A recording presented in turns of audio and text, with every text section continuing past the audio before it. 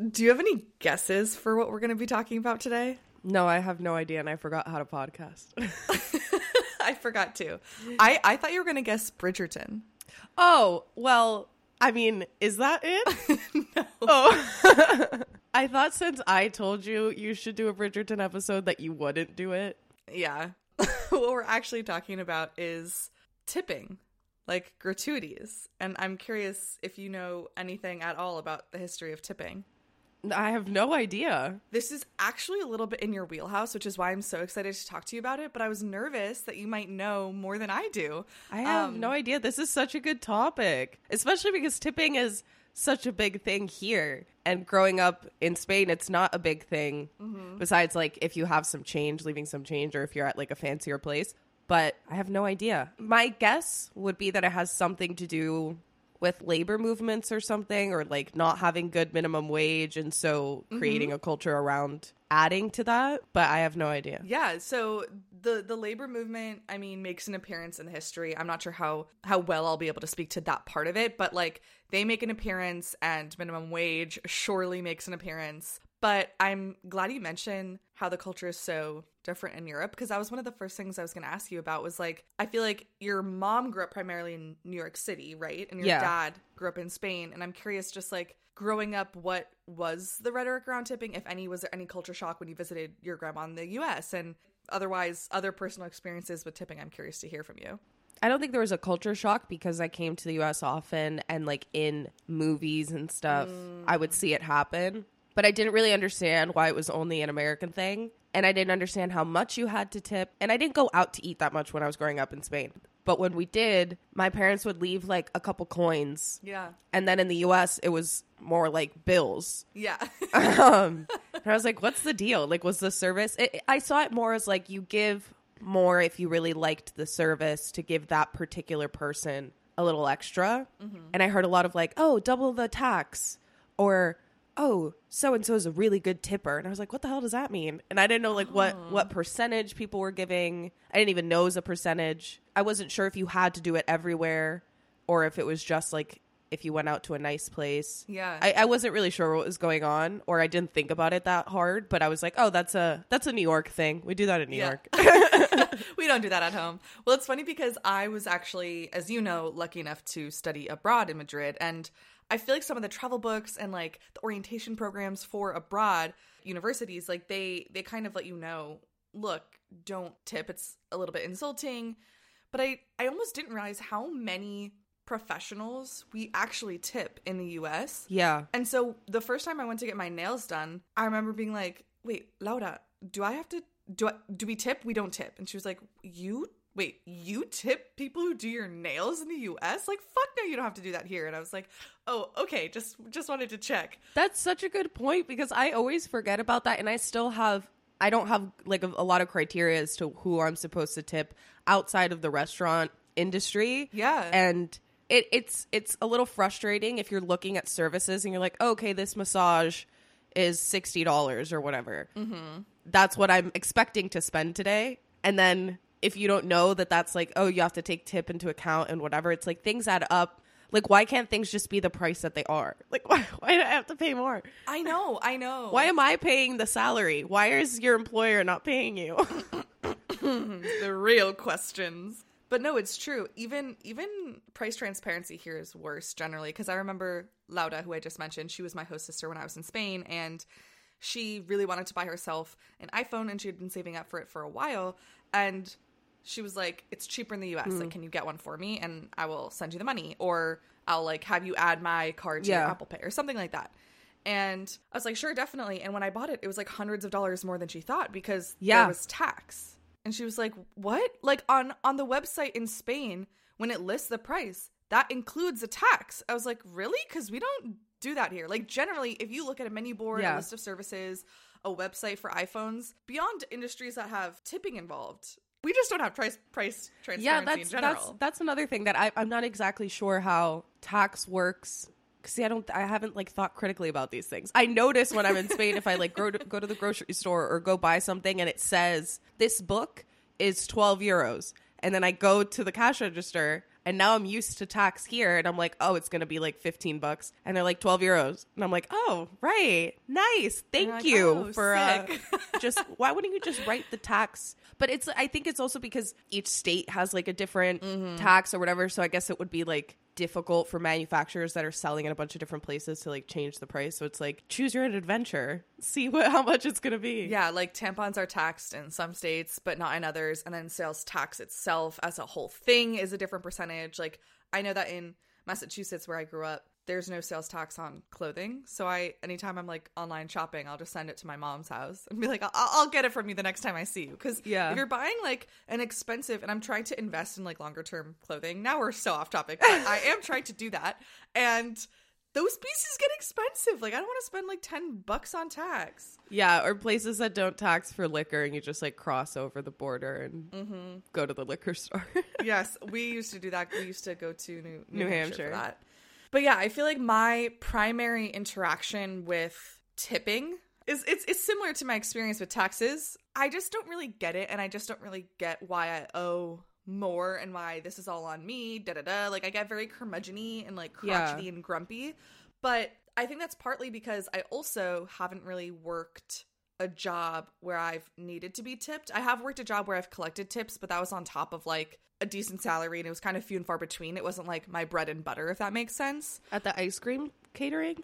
Of course. Okay. Catering. But that was, that was different because it's like, we're catering like corporate holiday parties. So what would happen is like some administrator or like exec will just sign the invoice and like out of muscle memory tip 20%. But if you bought yourself a $3,000 ice cream party, 20% is like, what is that? $600? And then if 3 servers are going, each of you takes home. And yeah, it was like 6 hours of work to pack the ice cream and drive there and set up and serve and then go home. But like each of you are taking home $200 in tips. Like that's lit. Insanity. Oh, it was the most lit. You wonder why I loved it so much? Yeah. Or like the nicest thing you could do for a coworker was like if they were having a bad day and 2 events were being worked at the same time and one had like a $200 tip and the other one had an $80 tip, you just like switch with them and be like, yo, like you fucking need this shit and like whatever. But it was an order of magnitude different than like most tipping industries. Like I feel like that was like a fun surprise every other week if you got like a sick tip, but it wasn't what you relied on. Yeah. Anyway, all of this to say, the reason I want to talk about tipping is because the history is actually super fucked up, and I never knew about it until in college. Yeah, shocker. In the US, something's fucked up. Yeah, I went to this talk in college that Jane Fonda was giving. Have you ever seen the 1980 movie that she's in with Dolly Parton, 9 to 5? No, I have not. We need to. I have not either. We have to watch it together. Oh my God, I would love to. I actually, like, maybe in the last year found out that was a movie and not just a song. I know. Because, like, the song I'm familiar with, I feel like it's, like, a great karaoke song, but I never really thought about the lyrics. I have some of them, and I'm going to read them to you. I mean, it's the Communist Manifesto. Yeah. Basically, 9 to 5, yeah, they've got you where they want you. There's a better life, and you think about it, don't you? It's a rich man's game, no matter what they call it, and you spend your life putting money in his wallet. It's like also reading it and not hearing the fun bop that it is. It's like makes you want to cry. It's dark. Oh, yeah. It's like, wait, the melody kind of hides how dark that is. But yeah, Jane Fonda's in this movie with Dolly Parton. That could be its entire episode, but she's for years cared a lot about workers' rights, especially like women in the workforce and women of color in the workforce. And she came to my university 37 years after the release of the movie to talk about tipping in the service industry. That's so cool. So let us start with the history. So it actually is this like vestige of the caste system or the feudal system in Europe and the UK specifically. Apparently, according to this book I read, it is believed to have started in the grand Tudor homes of England, where visiting guests were expected to leave gratuities for servants. It's kind of like a disputed history. It's not so disputed where it comes from in terms of geography, but like specifically which industry or which people were tipped first. That's a little less clear. So someone else was saying tipping, which may have originated in the taverns of the 17th century England, might stand for TIP, to ensure promptitude. There's not a lot on whether that's true or not, but I thought that was like cheeky and funny. The point being, it starts in Europe, so it's not even a thing in the US, which is funny because, as you and I were just chatting about, it's currently pretty much only a thing in the US and not at all in Europe. So I guess the way it sort of was imported into the US was that like wealthy traveling Americans brought the custom back to the US just to kind of seem like cultured. That's so embarrassing. I know. How cringe. How cringe. They were just like, yeah, no, I've been around the block. I've done this thing called tipping in London. Have you heard of it? So weird. But there was pretty immediately a backlash. Basically, many people believed that tipping went against the country's ideals because it sort of highlighted like there's a clear servile class that would be financially dependent on a higher class. And so there was kind of like this movement brewing, and it was considered the vilest of imported devices. And it just seemed like, as we're kind of getting at with how cringy it is, it just seemed like these people just wanted to be aristocrats. Like they just wanted to show off their wealth and like superiority, basically. Classic. But a bunch of Americans are just like not into it because it feels icky, it feels anti-democratic, it feels like it just goes against what this whole American experiment has been about. Yeah. We're trying to do shit different here.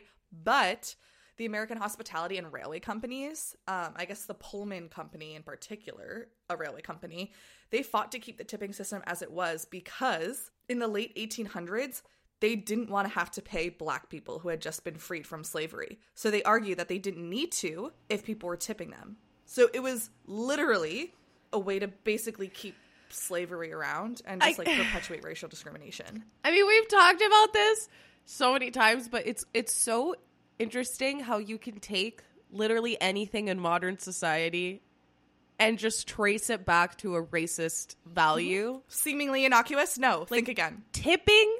Like, oh, yeah, I just tip, whatever. I didn't know that this came from trying to keep slavery alive.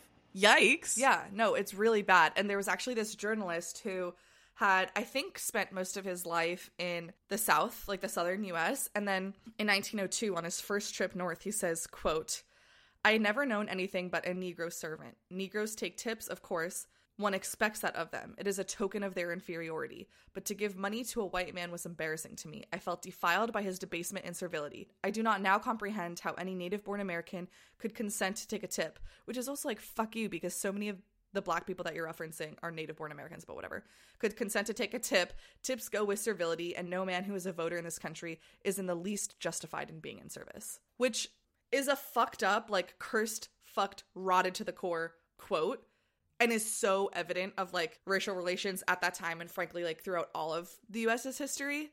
But I think it does get at how people treat their servants if they know they're the ones tipping them. Yeah. I feel like, no, I have the money that you need. I don't know. As he says, it seems like there is an inferior/superior dynamic at play. Yeah, there absolutely is.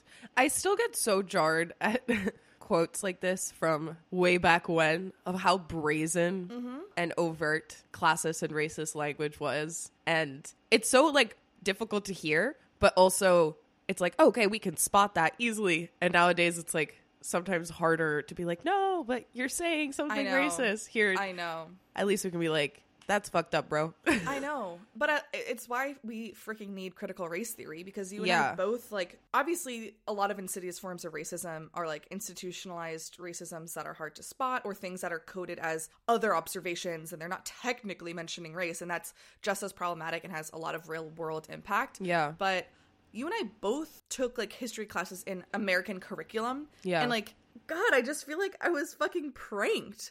Like, I actually feel like I was played, because we were taught, like, oh, some evil people did this, like, slavery thing, and then, like, the good people got rid of it. And, like, it's been great ever since. I know. Like, no, slavery was over at this point, and this is how people were still fucking talking about other human beings. Oh, my God. Of course, race still is a thing right now, because this was not that long ago. And I mean, I always say Harriet Tubman and Ronald Reagan overlapped. Like, they were alive at the same time. This is less than 2 lifetimes ago, and people were talking like that. Like, of course, there is still an impact. Anyway, yeah. Sorry to burst your bubble, but tipping is not not as innocuous as it seems. Okay. Okay. Anyway, back in Europe, our anti-tipping movement kind of gained traction. And so they were kind of like, yeah, you're right. Like, this is kind of fucked up. And so many Italian hoteliers, hoteliers charged more, like 10 to 15% more in general in lieu of tipping to just better pay their staff. And guests were literally told, do not tip. And then if you were an employee receiving a gratuity, you were fired. And this started spreading in like Switzerland and France and all throughout Europe. It became this culture of like your employer pays your wages and you don't get tips. Yeah. As it should be. But we'll get to that. Yeah.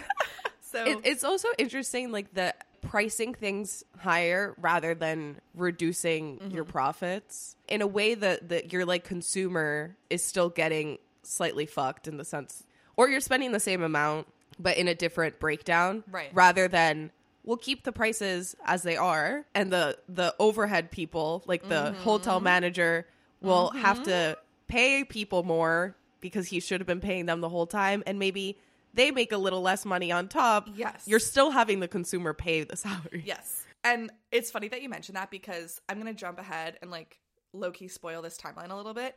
But there's this guy, Ray Blanchette, who is the CEO of TGI Fridays, I think it is. Any relation to Kate Blanchett?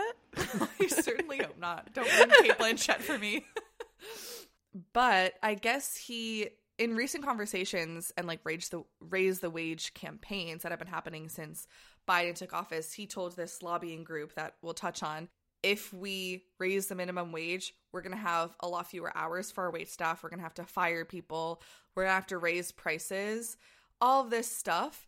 I tried to find his net worth online and I couldn't. It's not public information. But like, to be clear, these people are millionaires. And it's kind of like, Ray, I think I know where some of that money could come from besides firing people or raising your prices. And I think it's your millions and millions of dollars in salary. Yeah. It's just it's like so disingenuous for them to be like, oh my God, like we're going to have to fire people. Like, how can you ethically take home like hundreds and hundreds more than the people you're paying and just be like, no, that's still too much. I guess I'm going to have to fire everyone. I'm like, what? Yeah. So fucked. Especially when like prices go up without wages going up. So, I mean, I'm not an economist, but there's something fishy there to me, you know? Like, if you're going to argue, if we raise wages, the prices will keep going up. Like, why doesn't it happen the other way around, too? So, like, someone please explain that to me. And I don't mean that rhetorically. Like, I need it explained to me. I don't understand. Me too. And you know what? If I live in an economy and I'm paying to like exist within this market, it shouldn't be so convoluted to explain or to understand. Right. Because we have to participate in it. Especially when it's something so high stakes as like people won't have jobs or livelihoods. It's like, well, then you better have a good fucking reason and make it understandable. Yeah. Like, tell me why. Yeah. And like, I hope that people get raises that are more than just inflation, but you could go year to year without getting a raise. Yeah. So you're kind of getting a demotion. Functionally getting less. Because if things keep going up, so then please make it make sense. Make it make sense. Oh my God, make it make sense. I really do need like, I feel like we need to find someone who can teach us like social justice via economics. Like I need someone to explain to me the economy through this lens. I don't want to take like your classic micro or macro classes. I want like no. I need like social impact economics. Yes, exactly. But okay, so back to the 1900s, a time before TGI Fridays. There is more backlash in the US from a few voices that unfortunately aren't the ones who end up pulling all of the levers here. But this 1916 piece written by William Scott was called The Itching Palm, where I guess some people had been starting to sympathize with the quote long-suffering public because they felt bad that consumers were like made to pay the wages of servers. But the resentment was sort of like toward the servers, and they were called or talked about as if having an itching palm. I think that just means kind of like greedy. Yeah. Like wanting more. Yeah. And so, yeah, in 1916, William Scott writes this piece where he talks about tips to be democracy's mortal foe and creates a servile attitude for a fee. And he's basically just like, American democracy is incompatible with tipping. It's a blow at our experiment in democracy. It announces to the world that we do not believe practically that all men are created equal. Unless a waiter can be a gentleman, democracy is a failure. If any form of service is menial, democracy is a failure. And he calls people who want to keep tipping, they don't belong in a democracy. They belong in an aristocracy. And I kind of like the way he puts that. It's just like, you're not tipping a doctor or a professor. These professionals demand livable incomes from their employers. And every single industry should be considered as dignified because it is inherently like all of this work is necessary to our functioning as a society, and it is all inherently dignified. So why are we getting away with like toying at these power dynamics and like making other people act servile when we don't do that to other professions? That inherently means you're treating people unequally. I find it interesting that they are talking about it in relation to democracy, which is a political system, rather than to an economic system. But I mean, it is kind of not one and the same, but the values of democracy of like everyone having a vote, everyone having a role that is not like greater or worse than the next person.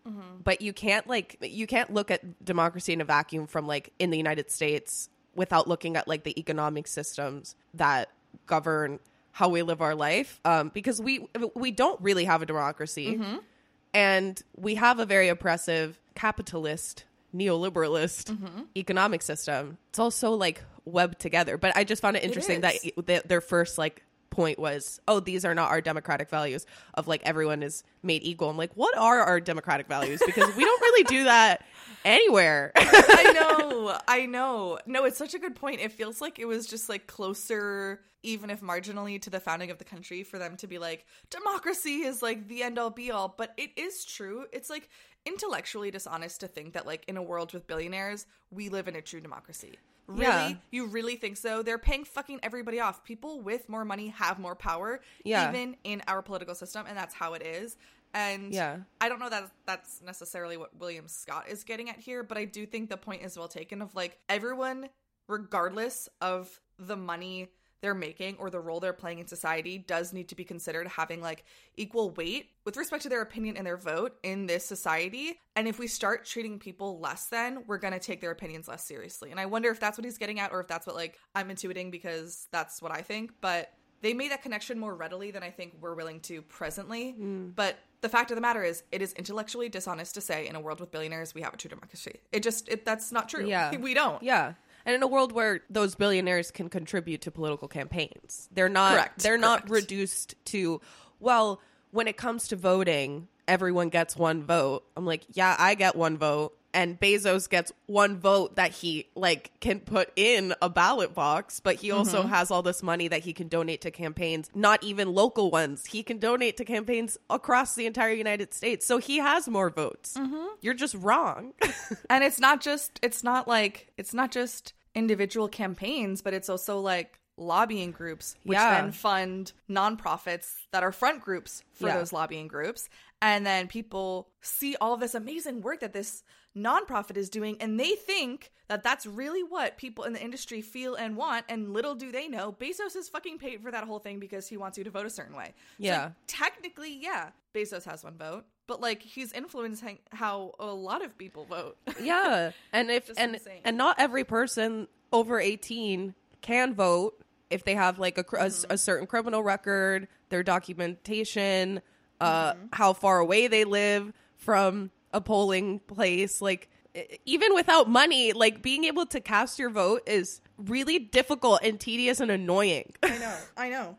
And I think we're like one of the only countries, maybe the only country, that has voting on a Tuesday. Because it's like, wait, that shit's so fucked.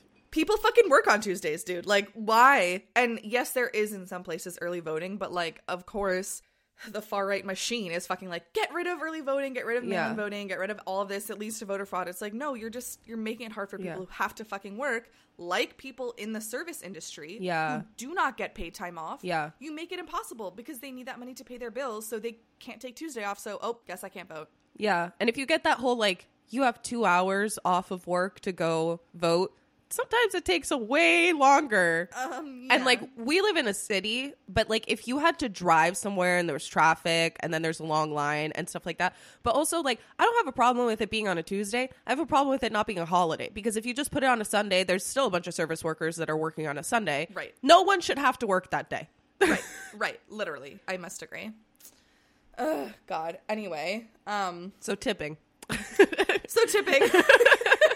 It's a meaty topic. It's liable to many, many detours. But one other thing that I think it was still William Scott who said was it just forces servers to learn the art of smiling under even the most adverse circumstances. For a frown, however justified, would cost them not only their tip, but perhaps their job as well. Yeah. And it was tougher for black waiters who were commonly paid a lower wage than white waiters. Yeah. So it's like it actually really, really, really compounds bias and discrimination because maybe you're already being paid less by your employer if you're black, but also people might tip you less just because they are more likely to associate like a bad attitude with a black person than a white person, and then they're just gonna be like, fuck you, I'm not gonna tip you. Yeah. So it's like they're making like doubly less. Yeah, that's such a good point because if you have to be like, I hate the customer's always right and like service with a smile shit because it's like, sure, like we should all be respectful to people, but I shouldn't have to be overly respectful to someone who's disrespectful to me. Right. And like always have to give them the benefit of the doubt. And if you have to keep a smile on your face so that you get a tip, that's really fucked up. It's super fucked. And it's like the power dynamic of like, I get to yell at the person on the phone or I get to be a dick to the waiter because they can't say shit to me. Yeah. Like, yeah. You know you that? can get away with it. Yeah. It's like a permission slip to treat gross. someone like crap because you're like, Yeah. I know they can't fucking do anything about it because I know they need this job. Yeah. And they're inherently beneath me because they're serving me or they're the ones behind the desk and all that stuff. Right. Which is like wild because again, like we really don't think of like consultants who are performing a service or professors who are technically teaching you or doctor. Like we don't think of any of those as like inferior servile positions. And so, I mean, again, I know you have to go to school for some of those professions and whatever else, but like I think it's so wild that we really have this superiority complex when talking to servers. Yeah. Back to the 20th century in the US, in 1938, the New Deal established a federal minimum wage, but it said wages could come from either the employer or from tips. So it, in effect, does not establish a minimum wage for tipped workers. The minimum wage for tipped workers is $0. And at this point, it is already an industry that included a disproportionate number of black people compared to the population. So it's already kind of like, well, white people are more entitled to a minimum wage right now than black people are, based on how the cookie crumbles. Yeah. And then in 1966, our nation's minimum wage was overhauled, and worker advocates were able to win this guaranteed base minimum wage for tipped employees to be paid by employers, but that was only 50% of the overall minimum wage that non-tipped workers were getting. So that was at $2.13, I believe, which Cool. is like such a wild number. And then the fucking NRA makes an appearance, not the National Rifle Association. Yeah. The other NRA. The other NRA, the National Restaurant Association. And they basically negotiate with the CEO of the NRA at the time was this guy named Herman Cain, and he strikes a deal with Congress in 1996 and basically says we won't put like our full machine behind opposing modest, infrequent increases in the overall minimum wage as long as the minimum wage for tipped workers would in turn stay frozen forever. So do you know what the minimum wage is right now for tipped workers? Isn't it like 7 something or less? No, it's $2.13 still. Oh, wait, what the fuck? Is that insane? Wait, seriously? Federally? Federally, the employers do not have to pay their tipped workers more than $2.13 an hour because they are tipped. This needs a real update. We've been trying. I'm telling you. Technically, if you don't earn in tips at least $7.25 an hour or whatever the federal minimum wage is, technically your employer is on the hook for that. But needless to say, there's been some malpractice in that regard. Yeah, there are some lawsuits. And I think it's because this is such a breeding ground for, in so many ways, this system has made it okay to take advantage of tipped workers. Yeah. So it's hard to draw the line. So it's like, yeah, technically you're supposed to pay them up to $7.25 an hour for every hour that they worked if they didn't get that from tips. But what if they just started the clock once customers were seated and that was the rule at your restaurant? Rather than when they came in and started restocking and doing inventory and cleaning, what if they weren't allowed to start the clock until a customer was seated? Which, like, in a world where technically the customer is the one paying your wages, like, it's not that hard to get there when... Yeah, there was also... I'm just thinking about like laws that seem like you're moving forward, like in the New Deal and having a minimum wage and stuff. But how many people get left behind? Mm-hmm. Do you know about the Wagner Act? No. It was in 1935, and it was basically like a pro-union act that allowed like private companies to have like collective bargaining and to be able to unionize and like expand the kind of like work that could be unionized. But the only reason it actually got passed was because I think it was FDR. It was like a deal with like Southern white Democrats that agricultural workers, domestic workers, maybe other groups as well, were not included, which were sectors that were predominantly people of color, so that they wouldn't be able to unionize. And I'm like, fucking hell, man. Like, seriously. The question always needs to be, but wait, what did this mean for Black women? But wait, did this prioritize Black women's needs or not even close? Is this bringing everyone forward or just white men? Yeah, no, it's so cursed and it's so brutal, and it's sad how unsurprising it is, like, when you do look into the history of this industry and of this practice. And now the NRA, the other NRA, National Restaurant Association, I think has really successfully convinced people that businesses, multi-million-dollar businesses, can't afford to pay people more than $2 an hour. And it's like rhetoric that I've seen repeated a lot by like, well, if we take away tipping, then like people will get fired, hours will get cut, prices will go up. It won't be good for us, the consumer. And it's like, you are already paying that as the consumer. You're already paying that in the tips, but also, these restaurants can afford it. If your business model relies on exploiting the most vulnerable communities, literally making money off the backs of women and women of color, then beyond you being evil, you just have a shit business model. I was about to say that. Like, your business just doesn't work. That's not business. Yeah, like, you're just not fucking paying people. And that sounds if you can't afford to pay people to do their job, you don't have a business. And that's your fault. Not, like, you just didn't structure this correctly. If your argument is like, well, I'm going to go out of business if I pay the people that make me money, then you should be out of business. As you should. Exactly. Go back to the drawing board. Let's start again. So that's sort of, I feel like, a lot of the modern day rhetoric. And one thing that I kind of hinted at earlier was that lobbying groups like the NRA often fund, and they try to be very secretive about it, but they fund quote unquote grassroots nonprofits. And I was reading this article and I saw some quotes from like the Restaurant Workers of America. Oh, RWA thinks this. Oh, these workers from RWA are like really fighting to keep their tips. And I was like, that's suspicious. Because I don't think that many workers would actually want that. Like most workers, I don't think, would be like, fuck the raise the wage campaign. Like, I don't want a higher minimum wage.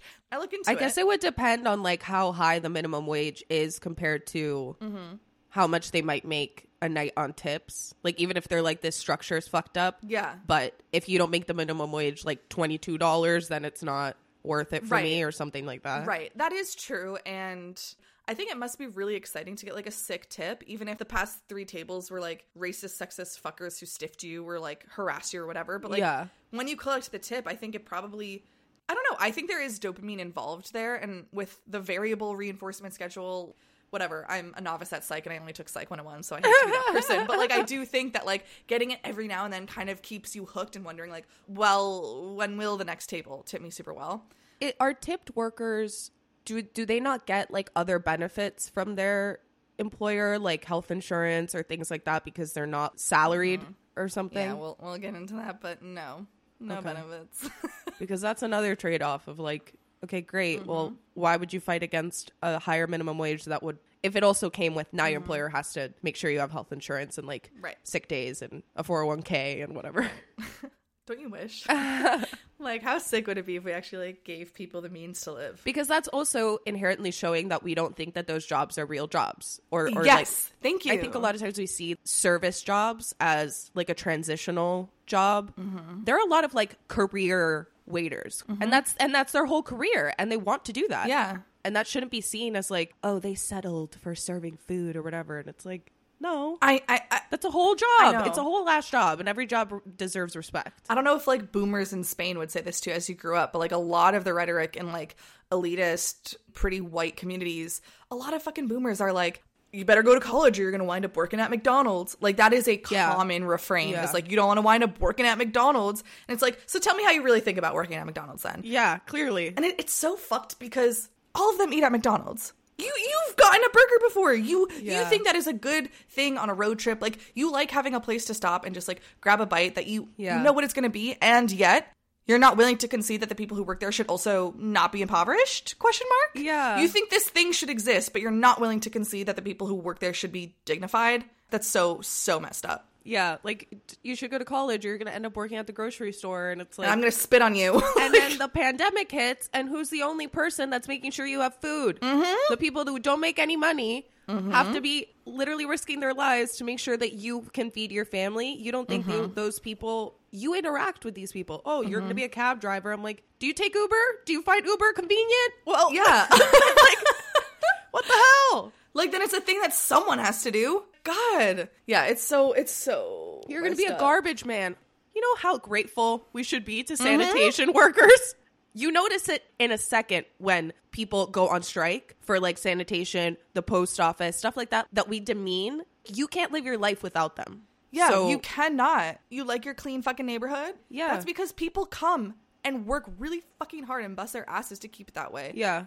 The jobs that are so crucial to all of our quality of lives are so backwardsly treated as, like, the most menial, inferior positions in society. Yeah, domestic work, anyone in caregiving, sanitation, stuff like that. I took this class where we would talk about it as, like, the work that makes all other work possible. Yeah. You can't go to your fancy bank job if the MTA isn't running. Right. Because there's no one there to drive the trains. If you have somebody at home who, like, does your laundry, whether that's, like, someone you pay or a partner, you can't go to work without clean clothes. All that other labor that's happening is real labor. It's crucial labor, and it's just as valuable. And your work cannot exist without it. So, like, let's all get on the same page here. Anyway, so I start seeing quotes from Restaurant Workers of America. And while I am willing to concede that, like, if not fully informed on just, like, quite how bad it is at scale, or if they are, let's say, a white man working at a nice restaurant, maybe they would still want their tips because you're a white man, you're probably insulated from a lot of the harassment, and if you're working at a fancy restaurant, you're probably making a lot more in tips, and so you actually are making a livable wage. Sure, I'm willing to concede that you might want your tips, but not the way the RWA website looked. I was like, okay, this doesn't look like it's all just, like, white men. It looks like it's trying to pretend it's, like, representative of the whole service industry, and that seems suspicious. Come to find out, quote, a leader of Restaurant Workers of America acknowledged that his group is primarily financed by individual restaurant owners. Some workers are also chipping in, and it has taken modest sums from the Washington, D.C. restaurant lobby. And he says he has occasionally received strategic advice from an executive with the legendary Washington public relations firm Berman & Company, which has long directed campaigns on behalf of the restaurant, tobacco, and other big industries against consumer and labor groups. Why would Restaurant Workers of America have this PR firm that has a history of working against consumer and labor groups? Why would you take advice from him unless you are against consumer and labor groups? And the PR firm, by the way, the guy who founded it, Rick Berman, he was profiled in 2007 by 60 Minutes as Dr. Evil. Like, this isn't a good dude. No, not Dr. Evil. So it's just like, okay, What? Dr. Evil over here is helping you out, and he has a history of hating on labor groups. You really think that RWA is just like totally, it's just workers. No, this is funded by the NRA. That is so funny, Dr. Evil. I know. But it's like the NRA is doing a good job. It's like it has convinced people through efforts like that and others that, like, workers want their tips. I had thought that for a long time, is that, like, I thought workers were more attached to them than maybe they really are because of propaganda like this shit. Yeah. And they've convinced everyone that, like, multi-million-dollar companies can't afford to pay more than $2 an hour to their workers, and that workers like it that way. Like, that's so backwards. That's ass backwards that we've been convinced to think that. It sounds very, like, union-busting kind of rhetoric, too, of, like... Doesn't it? We're just going to convince everyone that they're better off in this system that they're just empirically not better off in. Yeah. It's they have the money to meet with people like Dr. Evil to figure out how can I communicate this effectively and make people actually believe this. Yeah. Yeah. Ugh. Union busting is so fucked, too. We need to do an episode on that. We need to do an episode on care work. Ugh. So, oh my God. So many issues, so little time. I know. So that's our history. And now I want to turn to the demographics of the industry, which we've already kind of hinted at, and then the current day impacts of the existing legislation and like culture around being a tipped worker. And we'll end on that list of why restaurant owners should not want this tipped system to continue. So, with respect to demographics of the service industry, specifically like food service industry, the food service industry is one of the biggest employers for people who are restarting in society after like spending time in jail or prison. It's one of the biggest employers for undocumented immigrants and immigrants in general. And it's also 2/3 of like tipped workers in the US are women. So these are already people who are vulnerable and like often don't have really robust safety nets. Yeah. Which like on top of what we've been talking about, having a federal permission slip to not pay your workers being a breeding ground for abuse, it's like when on top of that, your workers are also vulnerable communities who don't have things to fall back on if they do lose this job. Yeah. I think that compounds how much abuse can happen. Yeah. And so I just want to talk about the impacts of all of this basically on the workers themselves. So the first one is just like, what are the impacts of having low wages and poor hours and unstable income? And, well, let me send you an image and you tell me what you see. Oh, goodness.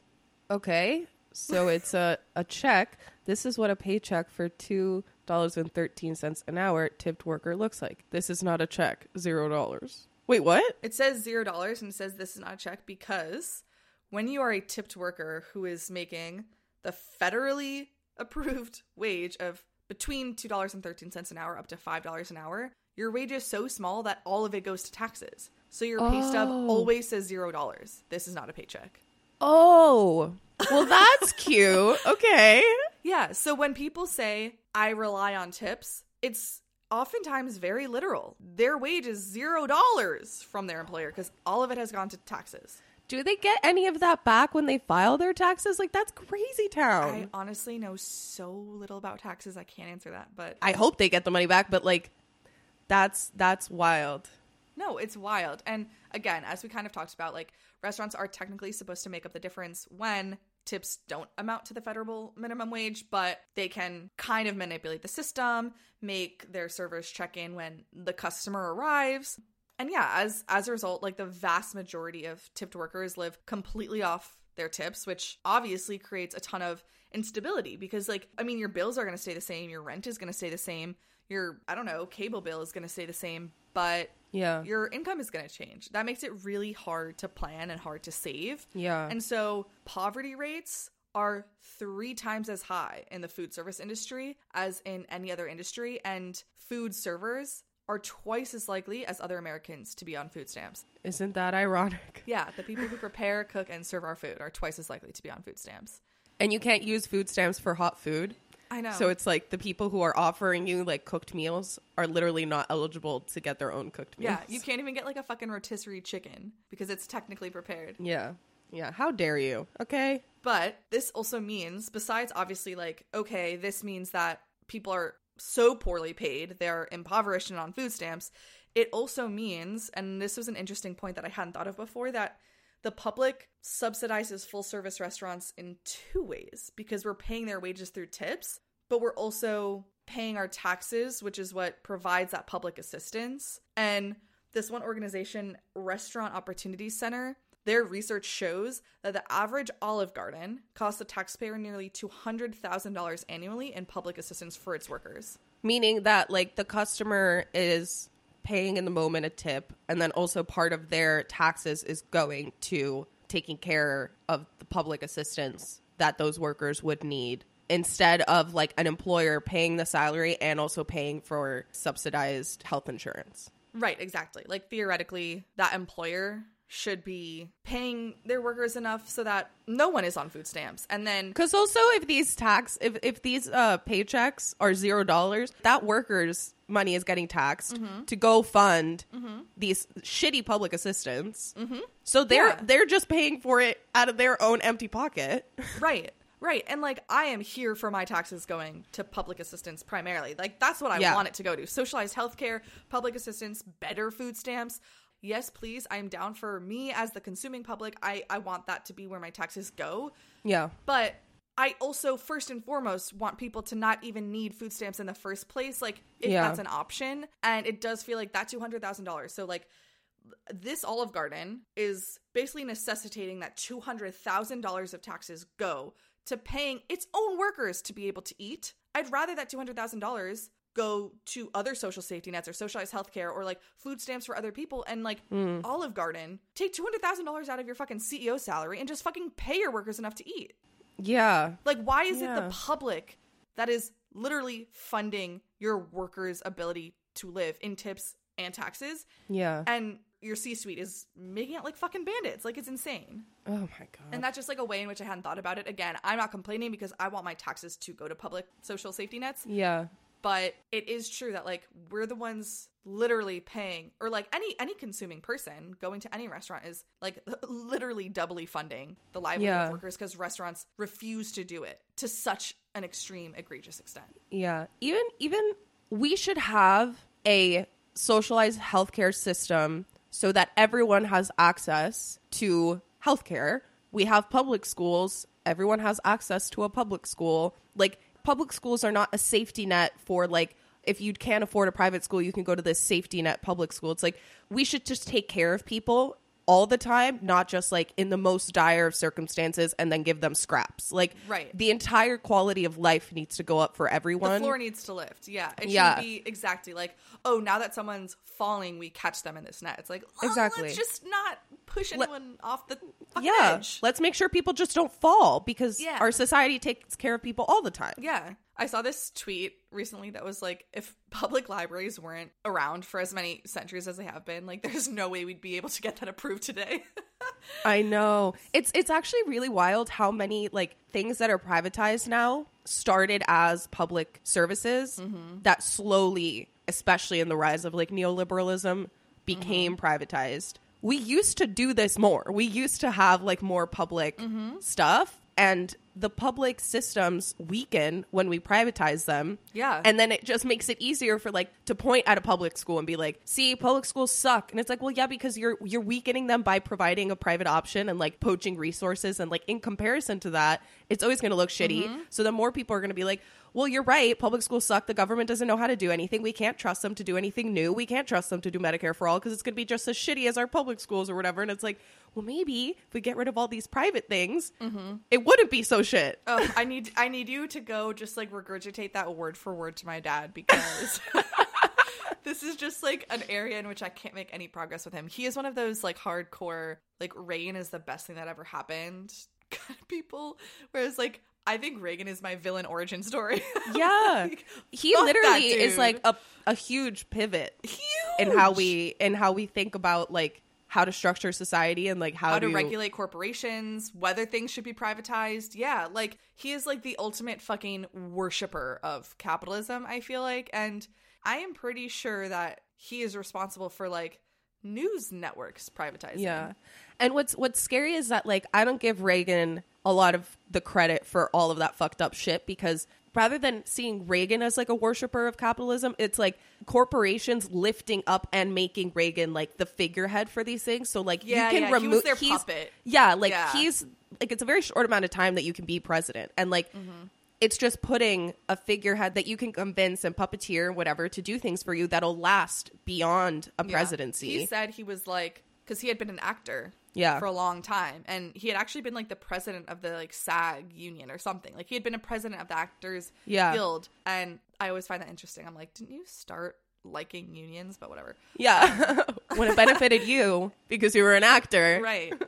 But he used to say that he's like, I don't know how anyone could be president without being an actor, which I think goes into obviously what we're talking about with him being a puppet, but it's like, it's memorizing lines. It's getting up and putting on a performance and pretending you care about shit that you don't know anything about. Yeah, exactly. But besides the federal minimum wage for tipped workers being so low that like it impacts tipped workers in a very direct sense, such as being impoverished and being on food stamps, it also affects them in a more indirect sense because it perversely incentivizes restaurants to make more of their workers tipped workers rather than untipped workers, if that makes sense. So maybe your bussers or your like the dishwashers in your kitchen or the prep cooks or whoever else, maybe they're not tipped because they're not the ones like face to face with the customer, but you're incentivized to find a way to make it so that they are, because then you don't have to pay them the full $7 an hour. You only have to pay them $2 an hour. Mm-hmm. So one thing that restaurants do is they start tip sharing programs. So in 2011, for example, Olive Garden implemented a mandatory tip sharing program, which enabled them to cut bussers and bartenders' hourly wages to $2.13. What's the tip sharing program? Is it like everything goes in the same bucket and then gets split up by everybody? So yeah, all of the servers who collect tips then have to pool them together, and it's split, I presume, evenly across everyone working during that shift, maybe weighted to how many hours you worked, but it's split evenly. So even if you were a tipped worker and you're like, sick, like I just made it like an amazing tip, like they really liked me for my service, now I'll actually make a little bit more than minimum wage today. Well, actually, no. That effect will be cushioned a lot by the fact that it's going to be split evenly across everybody, because Olive Garden doesn't feel like paying its bussers $7.25, so they just want to redistribute all of the tips the servers are earning to everybody else. So everyone kind of starts getting fucked, and like maybe you thought, well, with tips I'll be making a little more than minimum wage. No, and neither will the bussers. Yeah, and it's fucked because until we like get rid of the tipping system or whatever, how do you work within it? And like I do think that there's some benefit to splitting tips because of what we were talking about earlier of like the kind of prejudice that people will have towards different workers. And so if maybe you get tipped more because like you're a cute blonde white girl versus a peer of yours who's a person of color, and like the reason that you're being tipped might not be inherently because you're like better at your job, but that's only like just improving slightly how things are distributed in a system that's already messed up. Right. But if you also then include people who are getting the benefit of having a salary, and we take the salary away and then we split it amongst more people, then it's like, don't use redistributing against us, okay? Yes, like redistributing for the wrong reasons. I know. And it's like, I think you're so right that for as long as we do have tipping, redistribution could mitigate the effects of bias if there were, for non-tipped workers, or sorry, for tipped workers, a higher federal minimum wage. But right now it's just $2. Yeah. It sounds good on the surface, but when you literally peel back one layer, you're like, oh no, okay. Now I see what you're doing, because you just want to keep handing out your $0 paychecks. Yeah, it's like so insane. Yeah, because I think it would even out well if it's like if you're just splitting between the people who like if there's 4 people who are getting tips and then you split it between them, they should have a decent chunk of change. If you split 4 people's work between 20 people, then it doesn't make sense. Yeah, no, it's super messed up. And then the other thing that happens when you have different federally mandated minimum wages for tipped versus non-tipped workers is that you're going to try to push as much work onto tipped workers as possible, even when that involves like skirting the limits of applicable legal definitions. So it's like maybe you, in a world where all of the minimum wages for all your workers would be the same, you would have like a busser and a bartender and a server and a dishwasher. Now you're just going to make your server do all of it. Maybe a small fraction of their time is spent serving, but because they technically serve and they're technically tipped, you still only have to pay them $2 an hour. So I think it's a system that creates like a lot of loopholes for these restaurants. The next thing I wanted to talk about, which I think we did kind of get at, is the harassment and like sexual harassment that can happen when the customer is always right. And when you have to smile to save your, not just tip, but possibly your job. So let's just, out of the gate, the customer is not always right. Like sometimes they are rude and disrespectful and not okay, and like should be denied service and like are abusive verbally or otherwise. And especially people, because service industry and the food service industry, there are obviously career service workers, but there are also people who, like me, go into ice cream catering when they're in their teens or early 20s. And it's what they do when they first get out of high school while they're deciding what they want to do longer term. Yeah. When you're so young and you're able to work in an industry so young, and like the prevailing attitude is like, you're wrong, the customer is right, you have to put up with disgusting behavior. I mean, I don't know. Not that I saw any studies that were like talking about the long-term psychological effects of that, but I just... Can't be good. No, it's gross. Like, oh, the idea that you have to tolerate abuse and like that's part of your job description, that feels gross. Yeah. And as we talked about, a vast majority of tipped workers are women. So sexual assault is super prevalent, and like sexual harassment is super prevalent? No, prevalent. in the industry, and people talk about like, if I'm not wearing makeup, I don't make tips. I've been told by my supervisor to go home and dress more sexy and show more cleavage, so I'm not just being harassed by my customers, but also by my coworkers and managers. And they are, the restaurant industry, single largest source of sexual harassment complaints to the EEC. Wow. But yeah, so it's one of those things where like a lot of women who work in the industry will talk about like not even having a vocabulary for sexual assault or sexual harassment because it literally was part of their job description. They're like, I didn't even realize that that's what that was, because that's what I've been told I need to do to make money. Like, that is my job. Like, I didn't even, it's like very, very hard to tease out. And I think I live in a bubble where I have a lot of that vocabulary readily available, and I went to an institution that like had trainings, and I've worked at jobs that have trainings, and I feel like I'm in this insulated Northeast privileged bubble. But I do think like if I were someone just starting out in the industry and like wasn't having like these resources thrust upon me constantly, I feel like it would be really easy to like not even recognize that that's what's happening. You just think like this is normal. Yeah.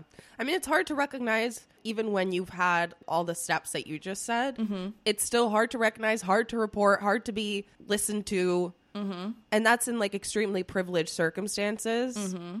Imagine being at a restaurant. Yeah. Where your boss is just going to be like, shut the fuck up. I know. And where the person who's harassing you is like literally has your paycheck in their hand. Right. Literally. And I guess Olive Garden has instituted this like mandatory policy that requires employees to report internally first rather than like take their claims to court. They can do that? I was wondering the same. That sounds illegal. How can you say that? I don't know. Here, I'm going to read you a quote. I've never been to an Olive Garden, and you know what? I don't think I will. I will get my breadsticks elsewhere. So it requires all employees to sign an agreement that they will utilize a mandatory internal dispute resolution procedure rather than take their claims to court. This has made it more difficult for victims of harassment to bring their claims forward in court and to track these occurrences and their frequency. I truly don't understand how that's legal. I don't either. How can you make somebody sign something like that? I don't know. And like one person who works at Olive Garden is like, yeah, and people are often stifled by store management through threats of being fired if you don't substantiate your claim, which is that's really, also illegal.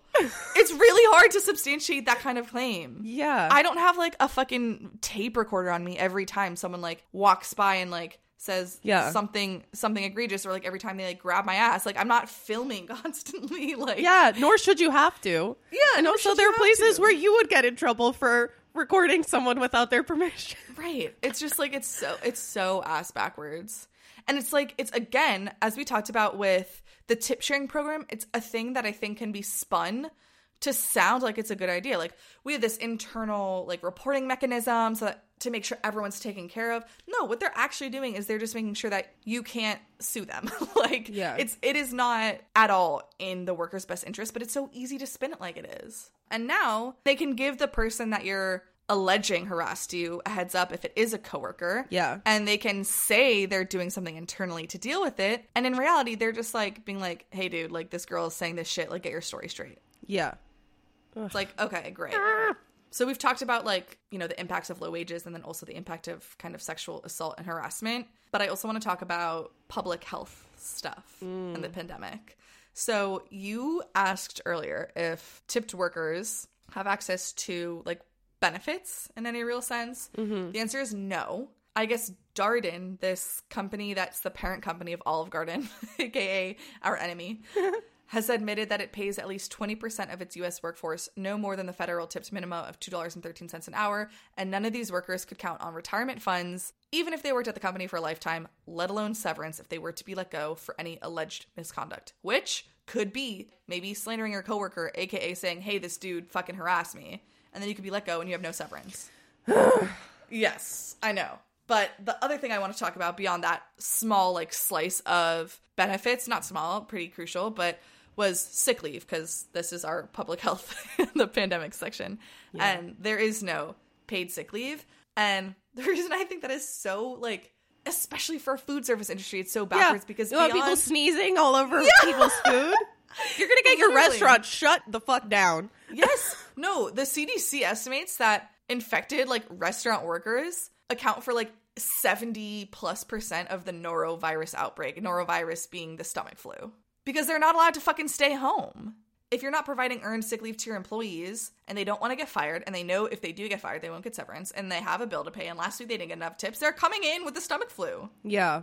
I mean, literally in any job, I'm like, no one benefits from having a sick person in the office or in the restaurant or anywhere. No one. Like, no one. They're not even going to be able to do their work that well because you're sick, and you're possibly going to have everybody else get sick. Right. Like, seriously. And we talk about this with feminism. It's like, if you can't bring yourself to care for the sake of this sick person, and you should, because they're sick and they're a fucking person. Yeah. Care selfishly. Care that you bad don't for want to get business. sick. It's bad for business. Like, it is good for fucking everybody for restaurant workers to have paid sick leave, but of course they don't. And I guess there was this, like, egregious... I'm sorry, I'm laughing, but it's, like, so upsetting. In 2011, there was a hepatitis A outbreak at an Olive Garden. Fucking Olive Garden, man. Fucking Olive Garden, Clean up man. your act. I know. And so they, like, settled the case with, like, some hundreds of thousands of dollar payout to compensate consumers. But, like, God, it's so messed up. Wow. I keep saying messed up. Like, I feel like I need a new refrain, but, like, it is fucked and cursed and rotted and fucked up. But it's just, yeah. it is what it is.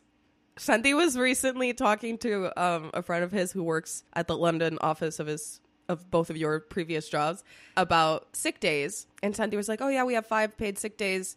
And the guy was like, wait, what do you mean? Like, what happens if you get sick a 6th time? And Shanti literally just froze and was like, oh, I don't know. like he was like, my wiring in capitalism didn't account for it. What do you mean? Like, I haven't thought past that. You don't have to strategize exactly how sick you are and if you have enough left to take a sick day. Like, you don't do that over in London. But I love that then, like, people here will be like, well, yeah, but they make less. And it's like, okay, sure, but we we spend all our money on all this stuff that they get. So, like, they don't have to pay to have a baby. Yeah, I think their take home is probably larger. But another impact of not having sick days beyond when you're sick having to go to work is also that if your kid is sick, you can't stay home to take care of them. So your kid is home, you're trying to call the school and let them know. You're also trying to, while holding your kid's hair back as they puke, trying to call anyone who can get your shift covered. And you're looking at lost wages because you can't take the day off. The other impact of, like, public health stuff in this realm is obviously the pandemic we just had. And one of the things that I guess coincided was sexual harassment and masks. So a lot of things that like women in the industry were reporting is that they were being told, take your mask off so I know how much I should tip you. What? And another thing that was also happening during the pandemic was that, as we talked about too, with, like, bias and implicit biases really affecting your perception of workers and the job they're doing and how nice they are and how accommodating they are and whatever else, Black workers also reported a larger loss in tips during the pandemic who were still in the service industry because they were more likely to be seen than their white counterparts as, like, annoying public health marshals. So if they were, like, trying to just be like, you do need to wear a mask in here, or, like, you do need to show a vax card, or you do, like, you can't sit at that table because we have to be 6 feet apart. Yeah. They were more likely to suffer the consequences of that than white counterparts. So again, women, and particularly women of color, are going to be fucked by any new variable that you throw into the mix. People really just don't know how to act. Having to tell someone, like, you have to put on a mask, and then being like, why? It's like, let me just call up Biden real quick. I'll be right back. Yeah. Like, what are you talking about? And I understand, okay, if you have a frustration at a business, I understand that, like, customer service, you're, like, the first point of contact, but be respectful because they are not the ones creating the grievance that you have. Right. And they have no power to change it, especially right in that moment. Like, right, exactly. And I do feel like there is so much rhetoric about just like, oh, like, tips being good, and it's totally fine. It's like, no, people need guaranteed wages. People need guaranteed benefits. People need to be just better insulated from this insane bias coming from the customers who are oftentimes Karens and not so nice. What's the male Karen? I don't know. I feel like people say Kyle on the internet. That sounds like a Chad to me. Like, Chad, I need a male version of the Karen because I don't like that there's only, or at least that I only hear women being annoying. I know. It's like, men are annoying too. I definitely do think that, like, Karen originated in communities of color as a way to just be like, white women weaponize their privilege without understanding how proximal they are to privilege and how proximal they are to power. And then white men and just generally like people ran away with it and like just were able to shovel all of their misogyny onto this term, and like that's been super unfortunate. Although I do think it originally was getting at something like super legit. Yeah, I do think it is legit, but like we need some more options. Oh, we never have like male based insults. Like you're always a bitch or a pussy, or in a democracy we should be able to demean everyone equally. Everyone. But I think Chad is something else. Chad is I think what frat boy the incels use to describe like a 10 out of 10 for males. Oh. So like we can't use that word for our Karen equivalent, so I think we say Kyle. Okay.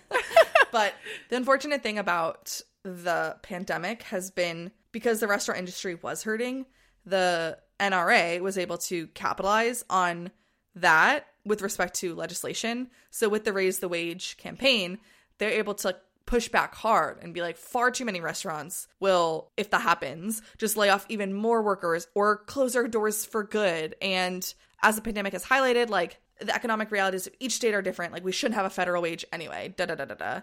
And this is about to be the most cursed sentence I've ever said. The Employment Policies Institute, a fiscally conservative think tank, released a study that estimates that raising the federal minimum wage to $15 an hour would result in 2 million jobs lost. A fiscally conservative think tank? Like, I wonder if there's any bias that might lead you to believe that raising the minimum wage is bad. I wonder if that's going to affect your research at all. I also hate the term fiscally conservative. Like, if you're fiscally conservative, you're everything conservative. Yeah, you don't vote for half a person. You don't vote for 1 out of 10 policies in their platform. I'm conservative, but what is it? Socially liberal. Socially liberal. I'm like, you can't be both. Right. I don't believe you. Right. Like, if you're voting for someone because of their tax policy, but they're also like, build a wall! Like, you're still voting for someone who wants to build a wall, dude. Well, and not even that, like, in the same vein as if you want lower taxes, that means that there's going to be lower public services. So in the same vote that you're like, oh, I'm just voting because of taxes, that is a socially conservative thing too. Right. That's so true, because like this is suggesting, if you're fiscally conservative and you're clearly pushing propaganda and running studies that are obviously biased and suggesting raising minimum wage to $15 an hour is a bad idea, well, the people who are affected by that, Black women first and foremost, otherwise like people who were formerly incarcerated, women at large, like this is a social issue. It is. It's also like saying that raising the minimum wage to $15 is going to make 2 million jobs disappear. That very well could be true, because if the wage goes up, the people that have the power to hire and fire don't want to reduce their profits, so they'll fire a bunch of people. So the issue is like, sure, you might be right, but that doesn't mean that the problem is the wage. The problem is the fact that we're going to lose those jobs because you don't want to pay people. So it's the stingy CEOs like Ray Blanchett who are going to make those jobs be lost. They're deciding. The think tank that's like, the wage will make this happen. It's like, no, the boss will make that happen. Yeah, like, let's be clear. So it has to be some sort of like two-pronged approach. Yes. For the person at the top, their wage is not impacted, their profit margin is not impacted. So like, we need to take care of both ends. No, that's such a good point. Yeah, that's such a good point, because we need to, when reading this critically, be like, okay, and that informs our Raise the Wage campaign to not just be about raising the federal minimum wage, but also like ensure job security in other ways as well. Yeah. Because we know that fucking Ray Blanchett and the other CEOs are going to be stingy AF. Yeah, we need to think about the like unintended negative consequences of like, just because we get a progressive win, which also $15 is like not enough money, but yeah. Just because we get a progressive win doesn't mean that like the country is now progressive. Like, we will get pushback in other ways. Right. And then it makes the progressive policy look bad, because then when you have this stat of like, see, we raised the wage and all these people lost their jobs, and people are going to connect the dots because they're just using language that is not actually informative. Like, they're making a connection without the middle part, which is, we decide to fire everyone because we don't want to pay people. That's what happened. And I wanted to keep my full $1 million salary, so fuck the rest of them. Yeah. There was a time in the 20s of underconsumption where, like, there were so many people working and producing a lot, but nobody could afford to buy all the things that were being produced because the wages were so low. And so you do need to, like, take care of both ends. Like, we need to be... Right. If you want to have, like, a robust capitalist country that's producing shit all the time, like the people who are producing need to also be able to consume, or if not, the economy tanks anyway. Right. But I think your point is well taken that there are levers to pull. Yeah. We're not just condemned to, if we raise the wage, 2 million jobs are lost. We have to align politically on like what are our values, because for me it's raising the floor and making sure that like people aren't fucking destitute at the hand of their so-called employer. Also, where did they get the number 2 million? Like, I want to understand the method of research for this, and like also what are those 2 million jobs? Where are they coming from? Like, what companies do you think are going to lose these jobs? Do you think it's small business, or do you think it's TGI Fridays? Exactly. So like, let's evaluate. Yeah, God, it's a lot. But in sum, tipped workers are more likely to be impoverished on food stamps than the general population. They are not offered sick leave or severance, which leads to adverse effects for everybody. They are subject to constant harassment and sexual harassment, and are often taken advantage of by their employers with respect to the wages they are owed, their job descriptions, and the hours they work.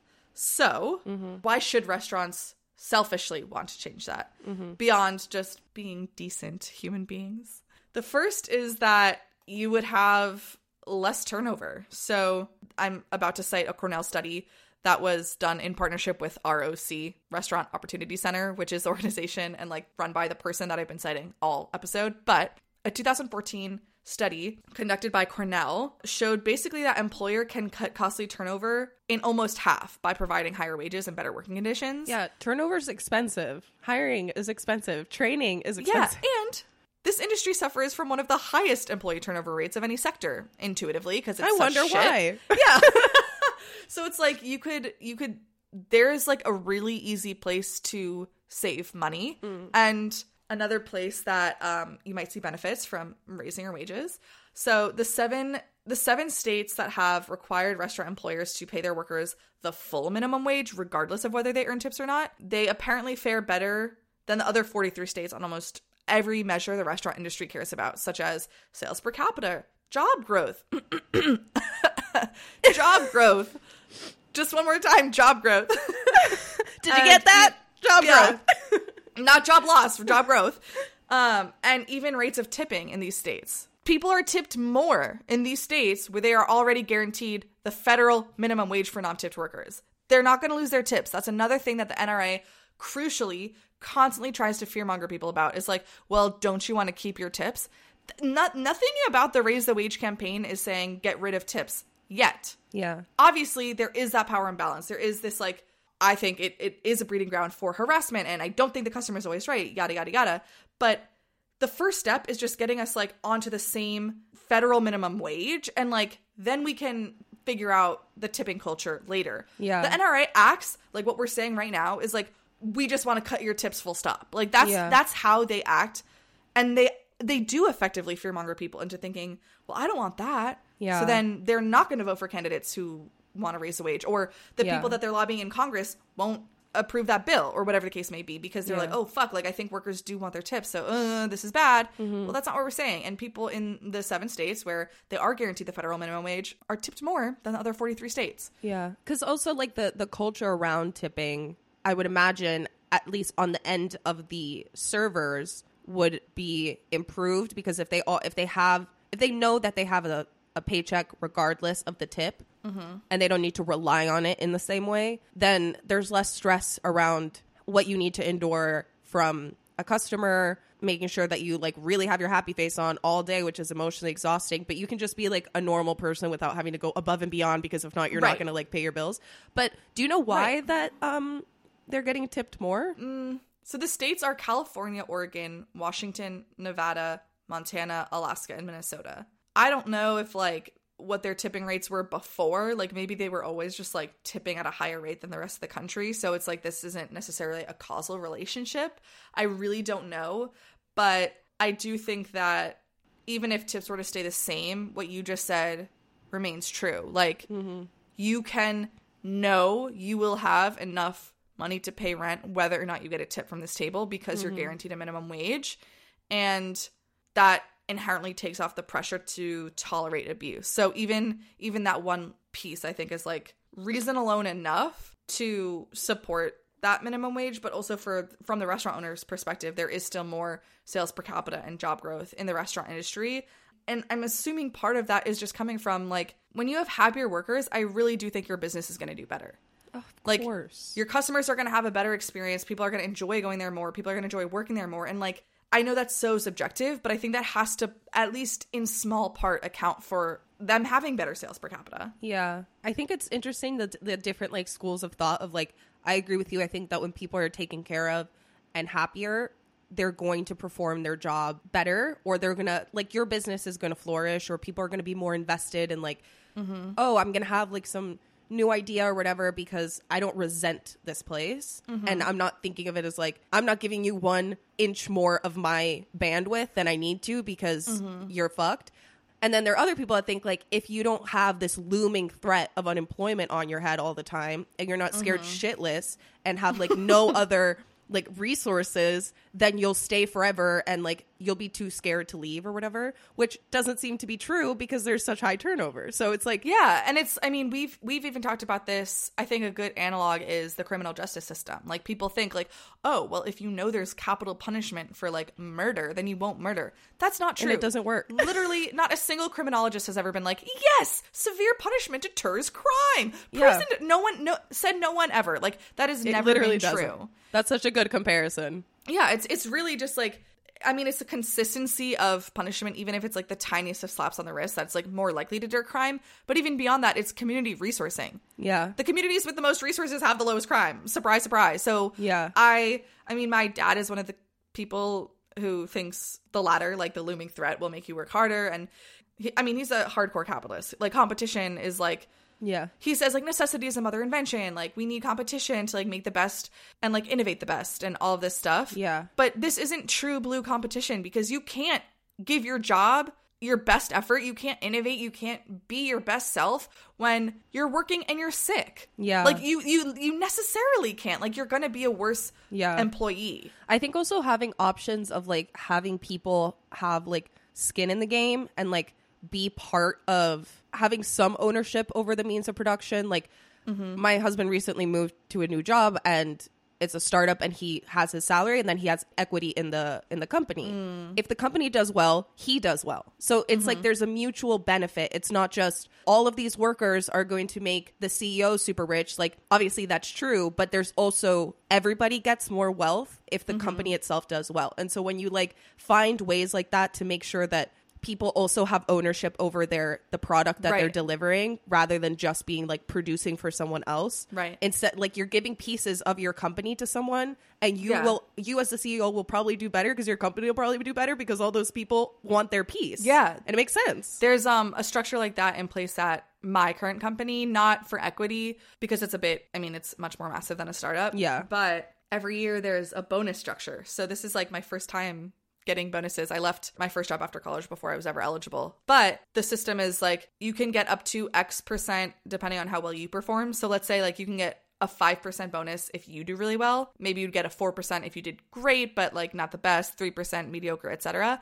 But then you also get, like, up to, let's say, a 5% bonus depending on how the company does. So if it beats goal by 1%, you get an additional percent on your bonus. If it beats goal by 5%, you get that additional 5%. And then there's a ceiling, but it's like you're incentivized to perform well individually and, like, also as a company. And it's, I think you're right that, like, having skin in the game and, like, feeling invested is important and doesn't have to necessarily come from, like, the looming threat of literally not making rent. Yeah. Like, there are other ways to be invested.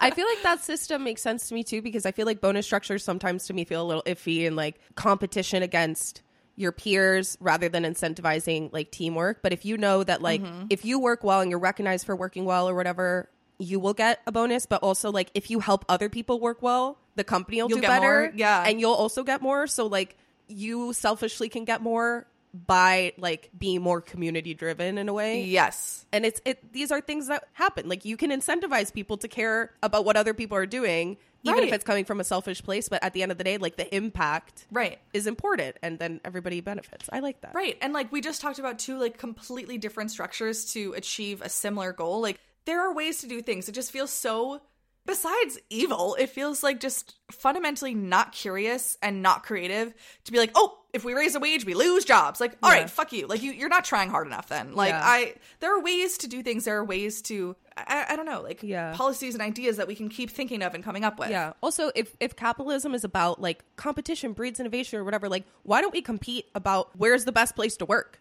Yeah. Who has the best benefits? Why don't we compete about that? Like, not who has the cheapest stale breadstick. Yeah, like, compete for the best workers by having the best offerings. And I know that happens like at the highest places that people will compete for like really good employees, but I think that in a customer service driven industry, the difference that I feel when I go to a restaurant and I had such a good service experience, I know that that's kind of putting a lot of onus on the server and stuff, but if you make working at Olive Garden much better than working at Applebee's because you're giving them all this like great stuff, then you're going to have the nicest servers around. Right. And if you staff the floor appropriately, then the server will be able to get back to Ellie and her husband sooner to take their drink order. And then they'll feel less stressed. They'll act less stressed. Even if they're not the nicest person in the room, they'll act nicer than they would if they were if they had more tables than they were supposed to. Yeah. Like, because you don't even need to be like, oh, what if I just am socially awkward and like, I don't know how to use that or whatever. But like good service doesn't need to mean just like a happy face, but like an effective experience. Right, exactly. You know? Like, oh, I wasn't ignored for an hour because someone at the front bullied the hostess into seating a 12-party table on the patio that they technically really don't have room for, and now we're all fucked, and I'm not going to come back. But the reason the hostess has to do that is because she's part of the tip-sharing program, and she has to put up with the fucking abuse. Yeah. It really all goes hand in hand. Yeah. Another reason that I think restaurants should be invested in just, like, getting on the pay people well train is because then they won't have to spend millions of dollars to fund NRA, like the National Restaurant Association lobbying group, or its associated front groups, aka grassroots nonprofits like Restaurant Workers of America. So since 2008, for example, Darden, the parent company of Olive Garden, I know I'm spending a lot of time on Olive Garden. Seems worthwhile. They've spent an average of over $1 million a year to defeat legislation promoting higher wages and better working conditions. I wonder where else that money might be better served going. That is so stupid.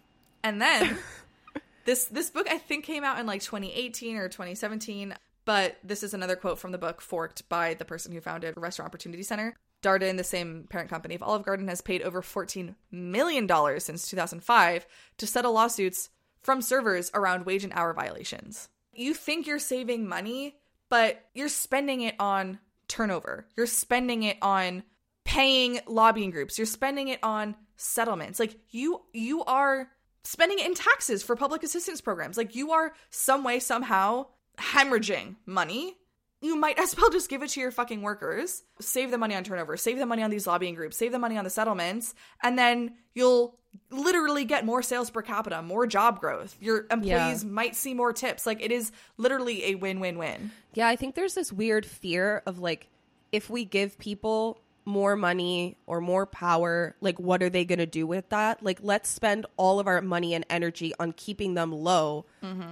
Because we don't know what it looks like to have everybody be happy and well paid. And like, what if everybody turns on us and like, whatever, like, like with unions too, of like union busting, it's like, well, why do you think they really don't want you to have unions? Like, they don't want to have to take care of you or let you have any bargaining power.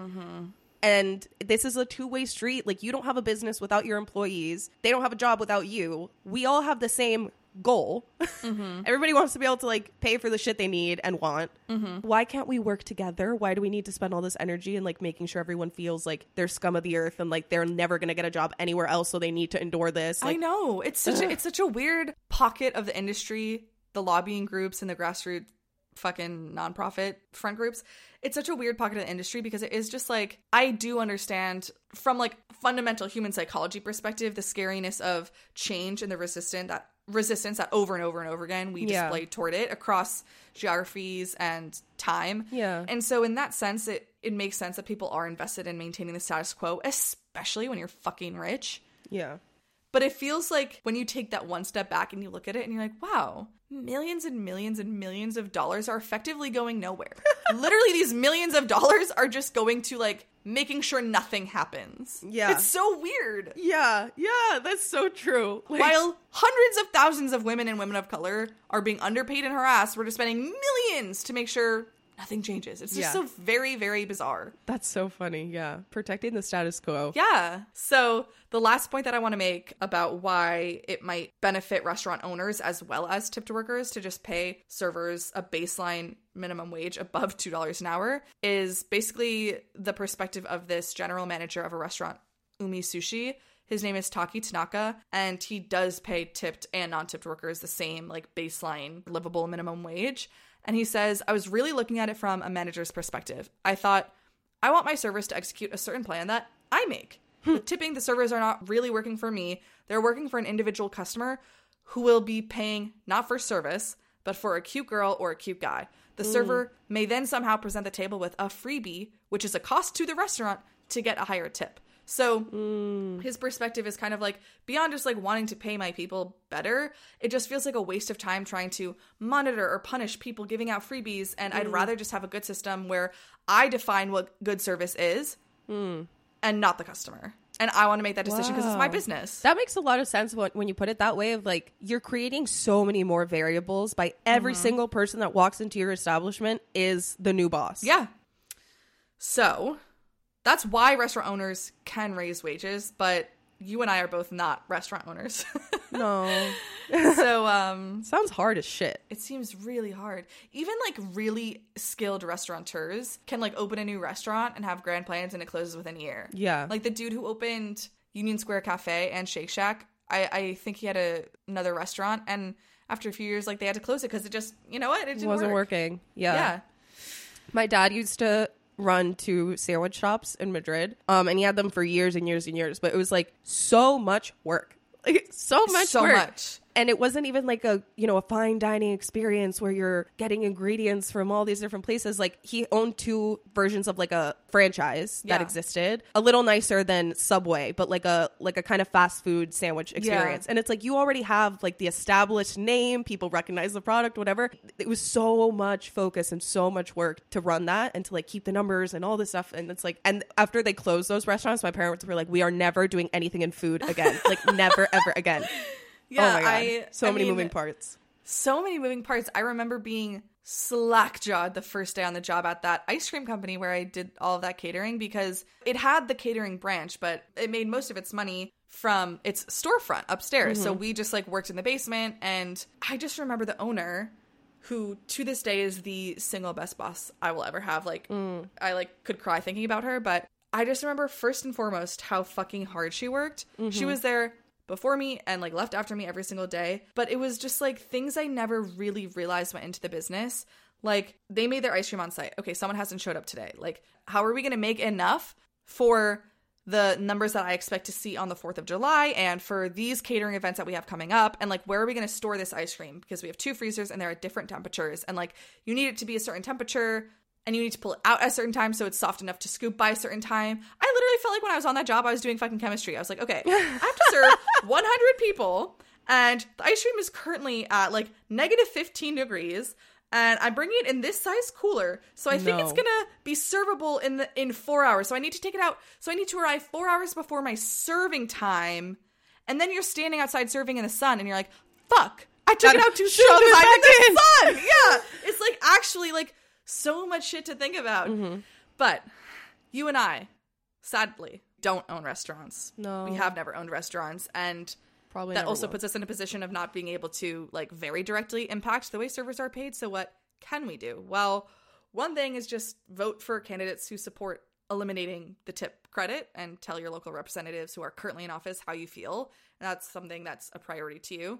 But then also, ROC, Restaurant Opportunity Center, has an app called, like, I think the Diner's Guide or something, and it sort of scores restaurants.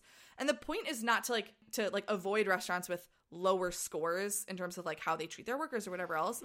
But I think the point, I am having technological issues and haven't been able to download it myself, but I think the point of the app is to better equip you with effective communication tools to let restaurants know, I, the customer, care deeply about working conditions, especially knowing that like a lot of women and women of color work in this restaurant and in this industry, and like really need to be paid more and be getting paid safely. Like, I think it just equips you with communication tools so that you can let that restaurant know that, like, you do want to be a repeat customer, you want to keep coming back here, and this matters a lot to you. And I think that just, like, the more and more and more restaurants start to hear it, the more likely they are to start hopefully making changes. So in that sense, I think we do have a little bit of leverage, but obviously vote, register to vote. Do you have an example of like a communication like that of like what would it look like to communicate if there was a restaurant that you really like and then you look at this thing and they don't treat them super well? Like what would be, because you said it's not to avoid because also then it does harm the employees. Right. So like, do you have an example of what a different type of... I really wish I did. We'll have to put some in the show notes because, and we will, but I just can't get my phone to like download the app right now. But I think the app itself, I know, poor timing. But I think that the app has in there the communication tools. I could be wrong. We'll clarify in the show notes whether or not my suspicion is correct. But I'm pretty sure the point is like, hey, this restaurant doesn't score super well. Here are things you could say to the manager on shift right now, or like a letter you could write, or whatever the case may be. But I haven't seen them because I haven't downloaded the app yet. Yeah, I'm very curious about that. And it's tough because it's like there's so many causes to care about, and like putting a lot of onus on the consumer to like do the research and do the work that like the managers should be doing. But you know, if there's a cause that you care a lot about and you put a lot more energy towards, like that's awesome. And then if there are things that people can do that don't take up too much of their time, or like something they can say when they go out to eat or whatever, that doesn't, like if you were already going out to eat and that's like your leisure time, if there's like a thing you can say or something you can do or find out about while you're already doing something else, it's not like, oh, well, now it's another task that I have to figure out like what's going on in my restaurants. It's not another stop on your to-do list. It's if you're already going there, we're not going to tell you to avoid it, but like integrate that into the conversation somehow. And not me showing up at a restaurant and being like, so how much do you pay everybody here? But being like, good Lord. What does your tip sharing program look like? How much do you pay your bussers? Yeah. Who here has an actual salary? Raise your hand. How many sick days? What's your turnover rate? Everyone, come along. I'm like tempted to be honest, but I won't. We'll look at the effective communication strategies in the app and report back. Yeah. But yeah, that's what I think we can do. And then one takeaway that I had, and then I kind of want to like turn it over to you to see your thoughts. But one takeaway I have is like, I think a pushback that I tend to hear when talking about feminism, especially like wage related things and the wage gap, is like, well, women choose lower paying industries and that's their fault, whatever, which obviously completely ignores the fact that when women enter industries, wages go down. When men enter industries, wages go up. It ignores the fact that women who are in the exact same profession as men are just paid less than their male counterparts. But if it were true, like, oh, women choose care work instead of construction, or women choose to be servers at restaurants instead of in construction, whatever the case may be, that I just feel in learning as much as I have about this like tipping history and the machines and like kind of the gears at work, I think it's just sort of like further debunked that for me, because it's like, no, women haven't like chosen industries that pay them less. People are putting millions and millions and millions of dollars into making sure they're paid less. This isn't an accident. People are paying these lobbying groups, funding these fake fucking nonprofits, and like whatever, like fraternizing with Congress. Like people are putting in the work to make sure that these people aren't paid appropriately. It's not just like, oh, let's victim blame, it's their fault. No, this is not an accident. Yeah. And there's also a lot of time spent on like encouraging women from like the beginning of schooling of like what to play with, what to focus on. So it's maybe more likely that you're going to pick certain industries because you've also been socialized to see yourself in those. Right. And it's very difficult to shift that on an individual basis, because when people are like, oh, well, we need to hire for like engineers or something, and we would love to hire women, but there are no women engineers. I'm like, first of all, that's not true. Yeah. But also, it's less likely that women will join companies that are more like male, because it sucks to be outnumbered in that way. And sexism is so prevalent and intimidating. And so the larger your company gets of like, well, we don't have the resources to go like to like universities to recruit people that have like more women in their program or whatever. We don't have the resources right now. Well, by the time you get to the point that you have the resources, your company is going to be all dudes and women aren't going to want to work there anyway. And then you're going to blame the woman and be like, they don't want to work in the engineering. And it's like, let's think about why they don't want to. Like, we're funneling them into certain industries and then being like, oh, boo, they choose. And that's another thing too, is even if, let's say you are 16 years old, maybe you get pregnant with your partner and then you end up splitting up. And, like, maybe you choose not to get an abortion for religious reasons. Maybe you don't have access to it. Maybe you just don't have the funds for it. Whatever the case is, let's say you choose or end up carrying the pregnancy to term and then you become the sole caretaker. Maybe you get your GED and start working in the service industry because there is a relatively low, like, barrier to entry in terms of, like, learning the necessary skill set, because I feel like certain, like, food service establishments, like, they'll just train you and you'll start as a busser and then you can like pretty easily work your way up. So let's say that's what you end up doing. It's like, okay, but there's no federal parental leave. There's no public universal pre-K. It's like all of these things always go hand in hand. And so it's like if you were sort of forced to be the sole caretaker of a child and you had to drop out of high school and now you're in this industry, and then we like double down on that, like, oh, we first of all didn't take care of you with sex education or contraceptive methods or universal pre-K or like having other daycare programs, and then we put you in an industry where you're going to go through harassment, you're not going to have sick leave, like X, Y, and Z. I don't know. That was like such an ineloquent tangent, but I just feel like we really put people in positions that we then blame them for, and it's like, no, we did this. Like, we really did this. Yeah. I also don't really understand that argument of like women, the counter argument to why the wage gap is happening or whatever it is. Like, somebody saying women choose industries that pay less. Like, when people talk about the wage gap, they're talking about women get paid this compared to this for the same work. They're not completely discrete issues, but they're two different parts of the issue. Like, if you're getting paid different amounts for doing the same exact work, that's one issue. And then the fact that there are industries that are lower paid because they're predominantly women, that's a separate issue as well. Right. There shouldn't be these like lower paying industries to such a degree. Like, we should be valuing that work too. Right. And then in the industries that already make a lot of money, you shouldn't have commodities trader 1, commodities trader 2, and a man's making more money than the woman for doing the exact same shit in a thing that actually makes a lot of money or whatever already. Like, what are you saying? Right. And even with like the first scenario of like, oh, there are some industries at large that are paid less in general than other industries because they're predominantly female or like predominantly women of color, the question, it begs the question, okay, but then why are you okay with that? Like, yeah, that's a you problem. Even if women everywhere and specifically women of color are choosing lower paying jobs for some reason, which, trust me, we're not doing, but if that's what is happening, the point is that we're saying women in these industries are 3 times more likely to live in poverty and be on food stamps. We are not serving them well. Yeah. At all. They're not allowed to take sick days. Like, they're not able to make rent. X, Y, and Z. Why are you okay with that? Even if it's like, well, they chose to be in that industry, but still they're living in poverty. Like, isn't ultimately like that the point? Yeah, exactly. And it weaponizing like women's choices, I think that people who make that choice, whether they have like all the agency around it or not, like we said at the top of the episode, like, that work is valuable. That work is work. It deserves respect and dignity. It deserves good pay, benefits, like any other corporate job or whatever. Because I'm sure that the people who work at like Chipotle corporate have benefits that the people that are actually serving the food don't. God, I know. You know? And it's like, you only have a job because those people serve. And they've probably never even walked into a Chipotle, you know? I know. And like, people at Chipotle corporate literally only have a salary and benefits and healthcare and a 401k and paid sick leave because there are servers in the franchises on the fucking ground serving customers. Exactly. And it's just, you know what? If you don't believe in raising the wage, you're not allowed to go to coffee shops or Chipotle's or you're not, I'm sorry. Like, I hate that people can like benefit from this like actually meaningful space of community where you can gather around with your friends and enjoy a meal or enjoy a coffee. I hate the idea that you can benefit from that and still think that people who make that possible do not deserve a living wage. Like, how is that okay?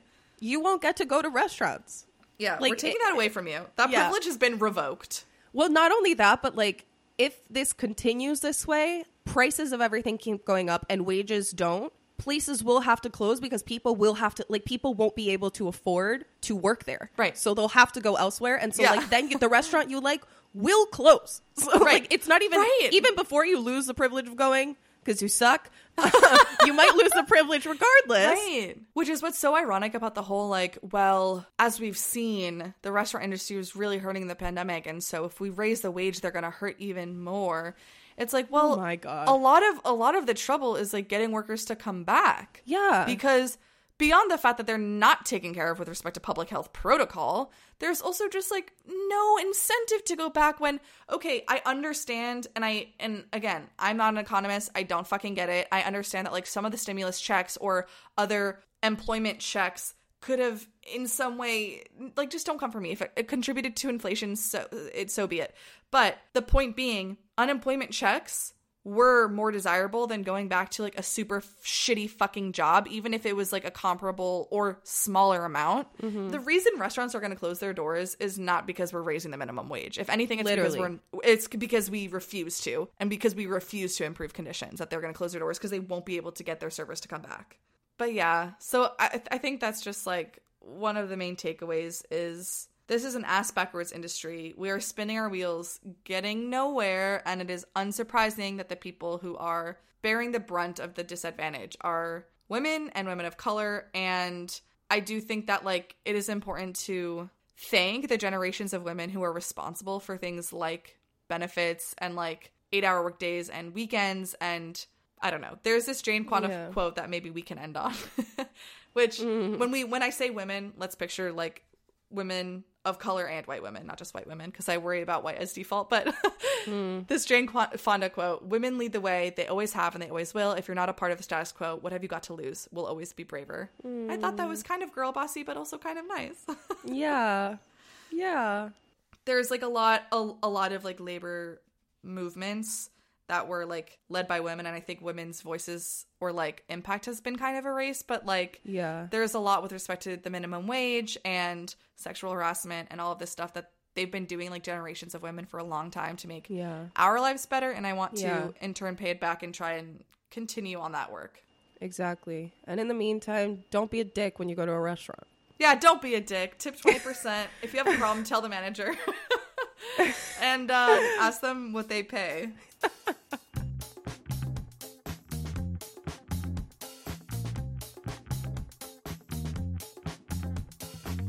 Culture Colander is produced by Elisa Nolasco and Audra Fitzgerald. Show art by Angela Cho and music by Santiago Hervella. Research for each episode is conducted independently and is for entertainment purposes only. Information shared in the show reflects the best we know at this moment in time, and there is always more to learn.